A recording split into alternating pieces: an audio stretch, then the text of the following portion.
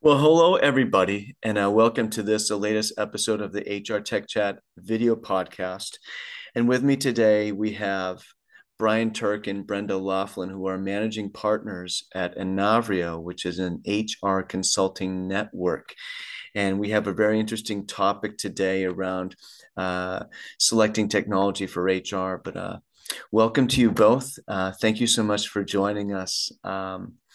Maybe share with our audience just a little bit around what Anavrio does, because I think that will kind of set the stage for what we'll be talking about today. Sure, Brent. Thank you for having us. Inavrio is a global consulting collective of the best and brightest HR and HR technology consultants. We work with independent contractors and freelancers and also boutique consulting firms.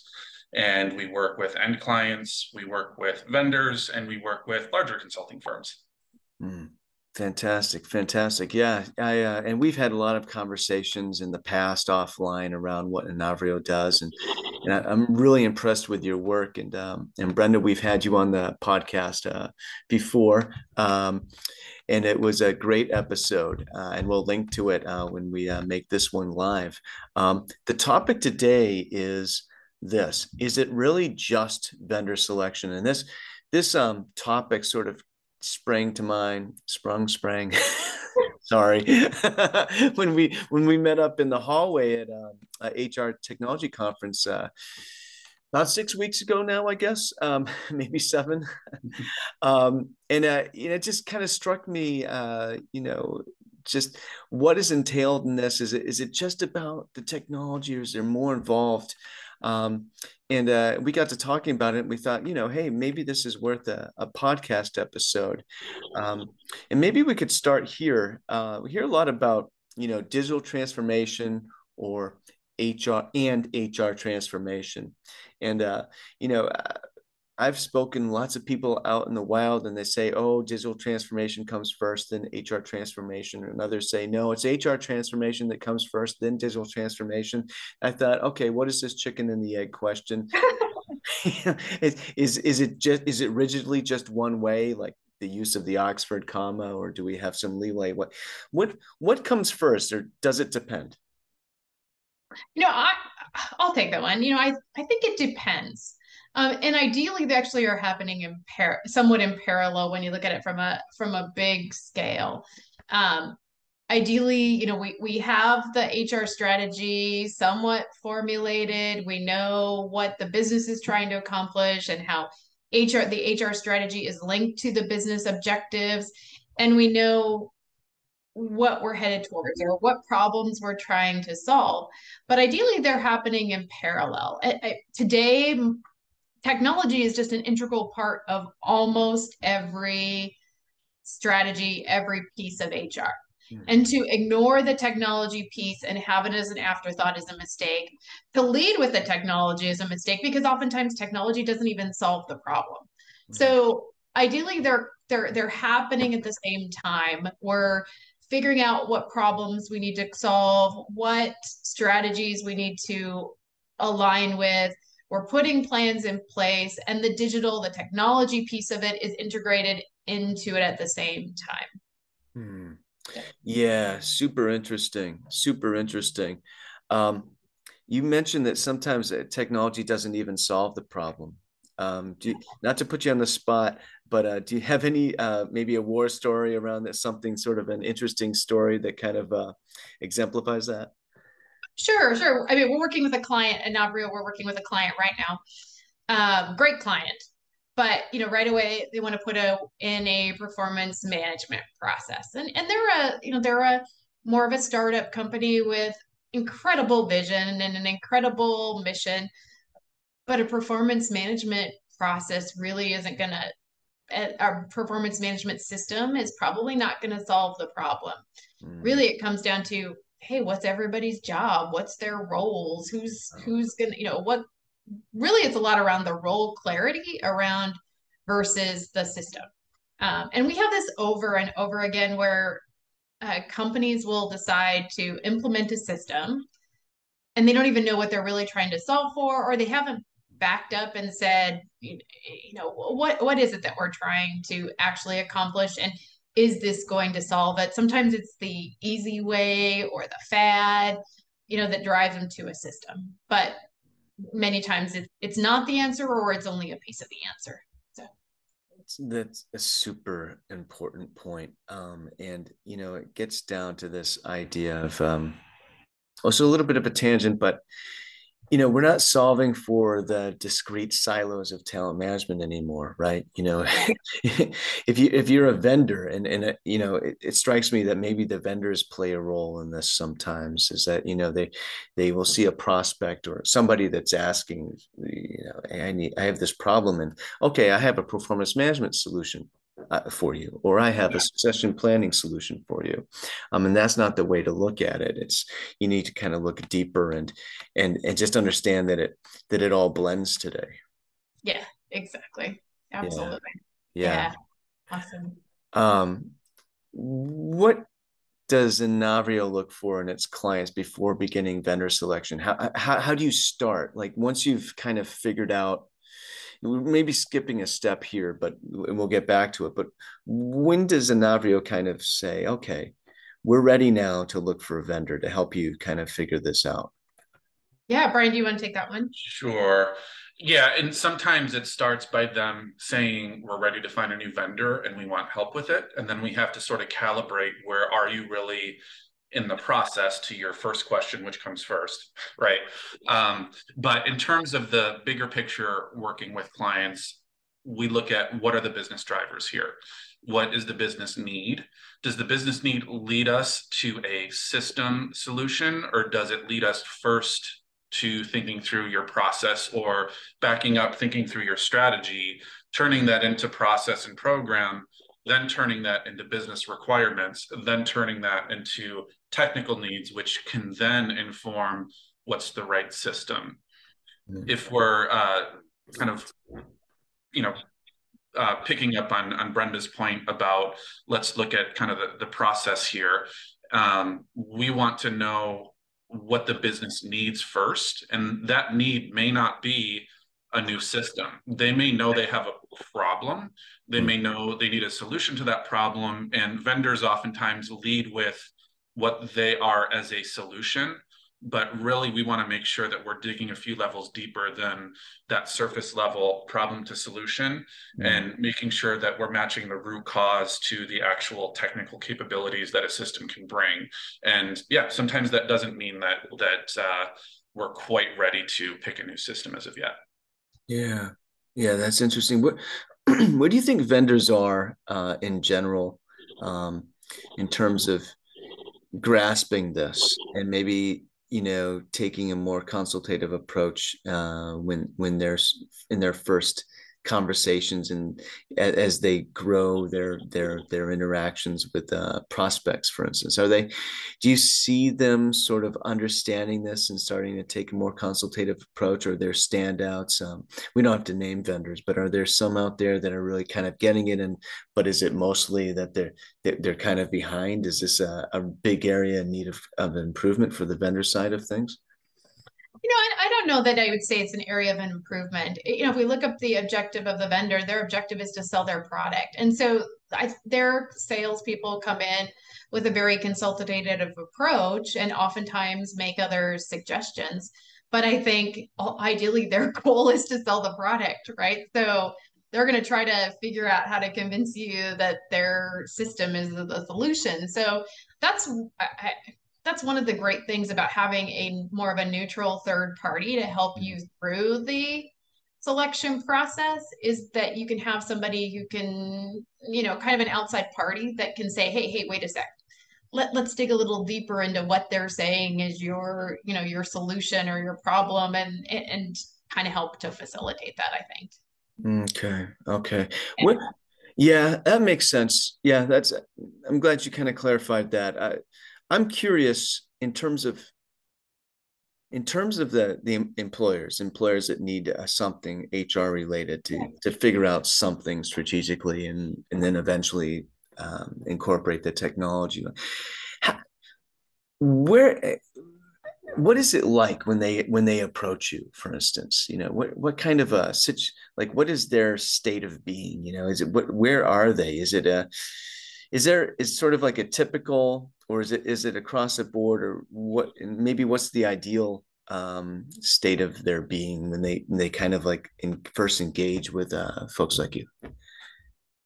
Yeah, Brian, do you want to take that one? Yeah, I think I can certainly speak to the ideal. I don't know if the ideal matches reality most of the time, but I think the ideal is that it's a natural evolution of where they are as a company and as an HR function within that company, where maybe they've outgrown the vendor that they're with currently, or they've had some course of business that's changed their requirements where their current solution doesn't squarely fit with those requirements any longer. And it's time to move on to something new. Now, that something new may still be with the same vendor, just a different product within that vendor's umbrella. For example, maybe they're moving from on-premise to cloud, for example, or they have a small to mid version and they're ready for enterprise. Could be something like that, but at the same time, you still may be looking at some outside vendors. But I think that's the natural sort of organic culmination of a vendor selection. Oftentimes it's a little more reactive than that in reality, but I think that's the way that it should work if everything's aligning the way we want it to. And what we often find is that there's this saying like the worst software is the one that you have now, and the best one is the one you're going to. That's really, really not the case. We find a lot of vendors who or a lot of customers who are just complaining about their current vendor. So many issues, so many problems. And when we work with a client, a lot of times we find that it's really not the vendor that it's the problem. It's how you set it up. It's how you've grown and changed and not adjusted your system in the meantime. All systems have some challenges and no system is perfect. So we try to help the client actually figure out, do they actually need to move to a new system? Or is it that we just need to go in and figure out what are the pain points and the things that aren't working and fix that? And that can save them a ton of money and a ton of time and a change management. There are times where you have to move, right? Because the vendor is obsoleting the product but many, many times it's just like, oh, we're up for renewal and we hate our system. Let's go out to bid for a new one. And that's often not the right answer. Yeah. That what you said, the worst vendor is the one you have and the best one is the one you want. That holds true for lots of things in life.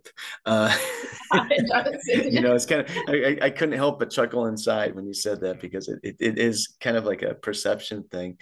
Have you ever had a situation where you really just helped the client just re-implement the existing solution because I have a little story to share, but I don't want to, any situations like that?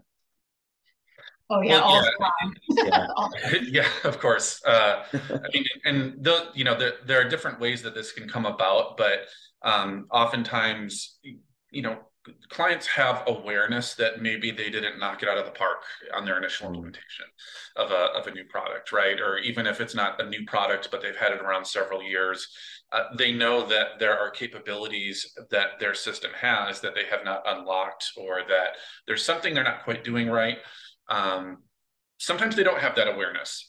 So, I did work with an enterprise consumer products company that was in that bucket of, we have these 5 or 6 pain points that our system just isn't delivering what we want it to. And we really need to look at, other potential solutions out there. Now, at the size that they are, you can narrow down the competitors to a fairly small list in terms of complexity and capability. And it's a fairly major decision to change from one platform to another at that size. And so we took a very close examination of what they were doing and their processes, a very close look at the system's capabilities, thinking outside of the box a little bit, both on how they were conducting their processes, how they were articulating their requirements, and then some of the functionality in the system where there were some configuration options that aren't necessarily commonly used, but they're available and maybe just not well publicized or well discussed. And we were able to address those 5 or 6 pain points for the most part, not 100%, but no system's going to address what you're looking for as a business 100% of the time. So it is definitely possible. That's super interesting. It's almost like conducting discovery for them, helping, helping them figure. I have somebody that I spoke with in a previous life, and spoke with more recently in terms of HR space, and there, this absolutely happens all the time, and it can be kind of bad where the solution, in this case, I won't name the vendor obviously or the user, but it's a very well known end-to-end HCM suite, and and it's known for being sort of streamlined and clean, right? And it just was implemented wrong. It was implemented entirely wrong, and it's got this point where the perception is on the user side that whenever something goes wrong, oh, that's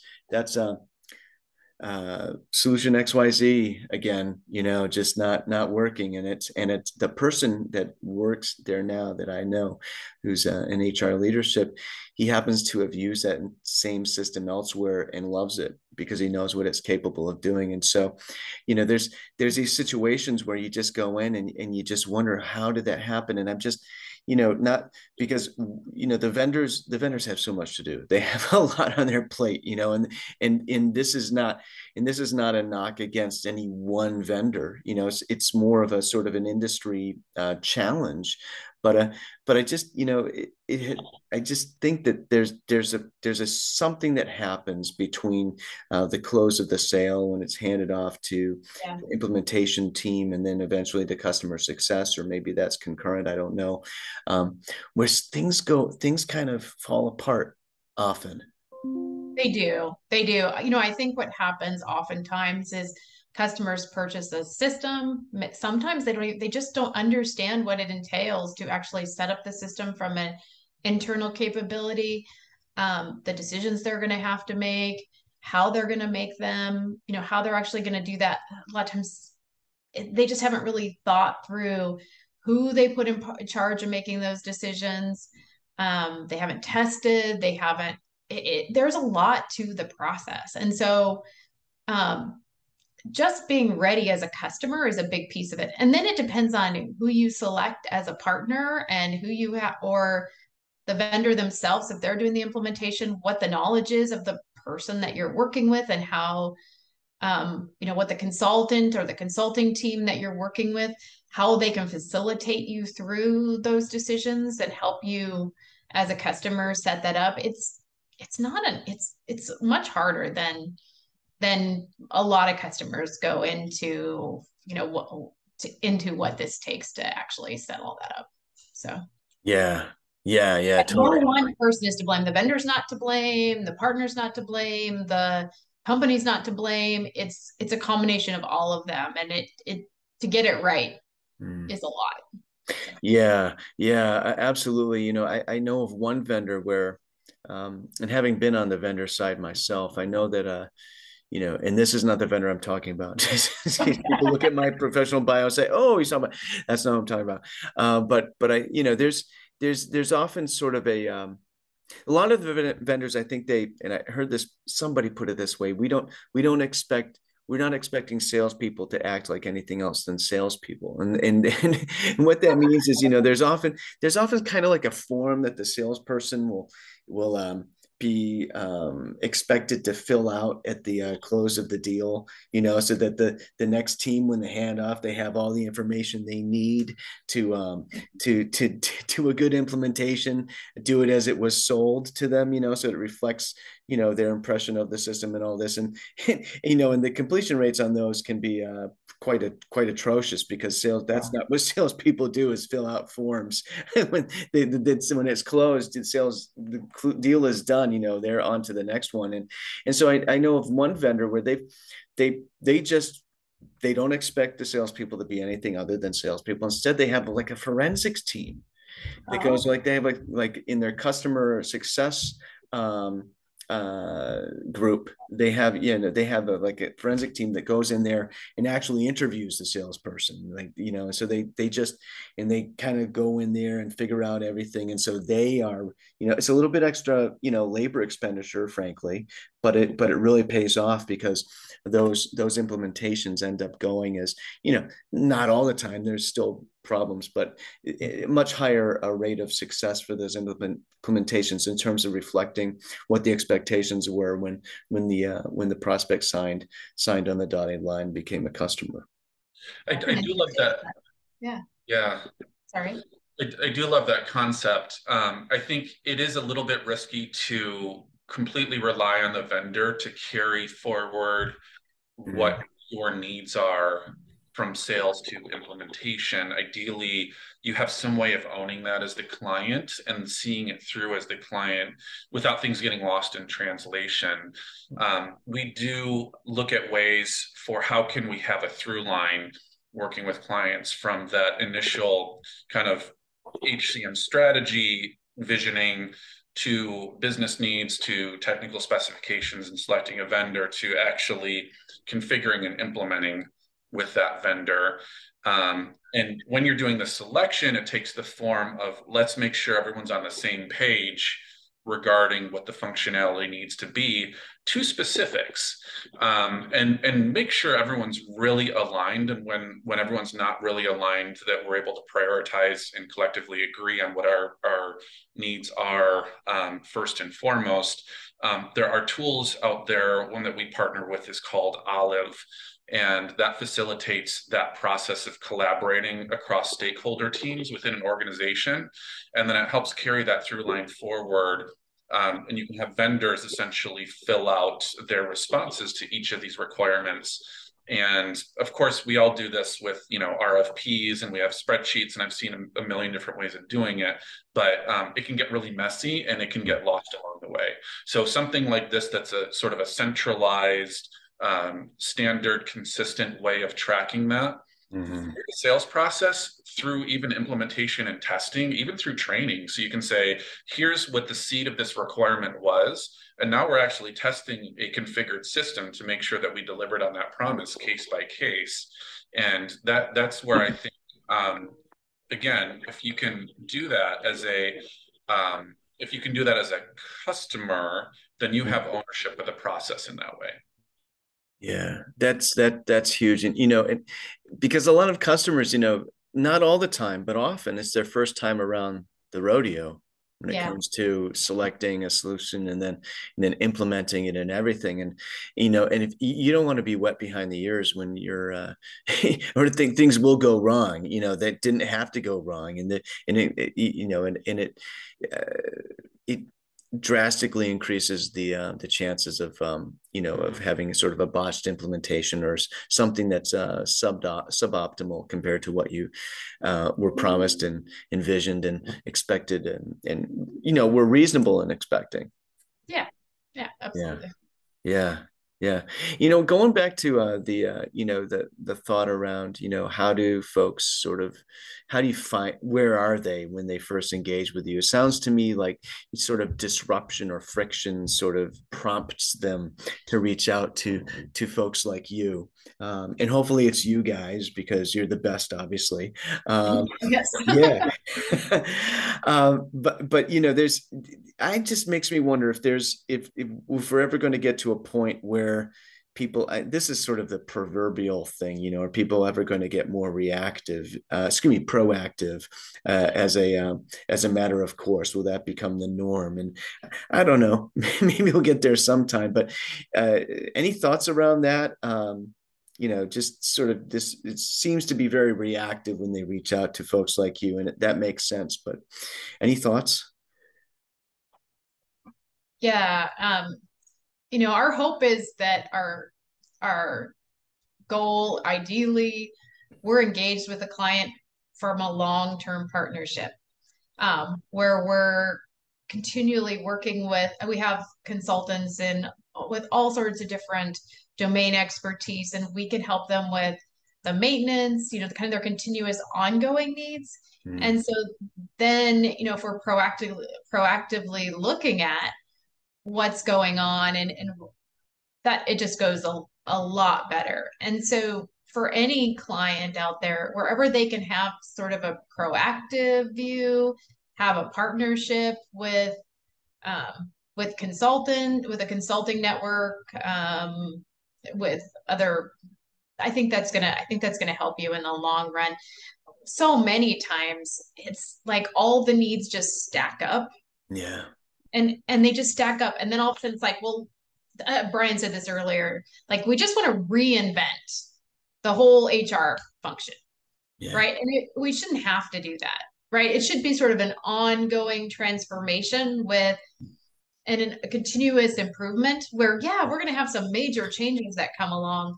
But if we're continuously working on it, it shouldn't be like, hey, I've eaten like a pig for all this time and I now have 100 pounds to lose, right? We should be exercising every day and making those small improvements, taking our vitamins. And so then, yeah, we might get a little chubby over the holiday season, but it's not like a major transformation that has to happen. And I think ideally that's how we would look at our HR strategy, our systems and so forth. And so, yeah, we love it when we can have those long-term partnerships. Um, Brian, do you have anything to add? I think so. I think I'm thinking through why is it that way oftentimes with clients? Why do they have this we only reach out when we're in enough pain that we're driven to do that? Mm. I think our engagement model is potentially a solve for maybe one of the root causes there. I think one of the root causes is if I'm a customer and I know that I'm going to have to, when I engage external consulting, it's going to be an engagement. It's going to be a commitment. It's going to be a commitment financially. It's going to be commitment of our time and resources. And we have to think it through really carefully and seriously because it's not going to be a small commitment. In order to get real expertise in the traditional consulting model, oftentimes we have to sign a fairly sizable contract and get ourselves locked in to do something with that effort and with that investment. And there isn't always enough pain to do that until there is. And the way that we work is more flexible and agile. We have a flexible and agile workforce. We work with people who want to do their best work and don't always do their best work engaged 40 hours a week for several weeks or months on end with one specific client. Sometimes it's a work-life thing. Sometimes it's kind of how they prefer to organize their own work. So we match what they want versus what customers want. Sometimes customers want something that isn't an all-in investment for the next 3, 6, 12 months. They maybe need some spot consulting, some advice, maybe just a few weeks, maybe just very specific technical problems that they're looking at. Maybe they want some strategy framing, but it doesn't need to be a big transformation that lasts over several years. And we can deliver on those without being too invasive because we have a model that adapts and flexes with the customer's need by way of how we engage our experts in our collective. I'm really glad you brought that up because sometimes the need is this isn't the right word, not surface, but it's more pinpointed. It's not necessarily a longitudinal need, right? Sure. And by the same token, what I'm hearing, or the other side of the coins, what I'm hearing is that, yeah, people will probably continue to come to you because the pain gets to a point where, okay, we need somebody. But then the idea is, okay, that's how you came to us, but now you can, if you want to or need to, be with us long term, so that the next time there's a, we can catch that pain before it becomes too painful, right?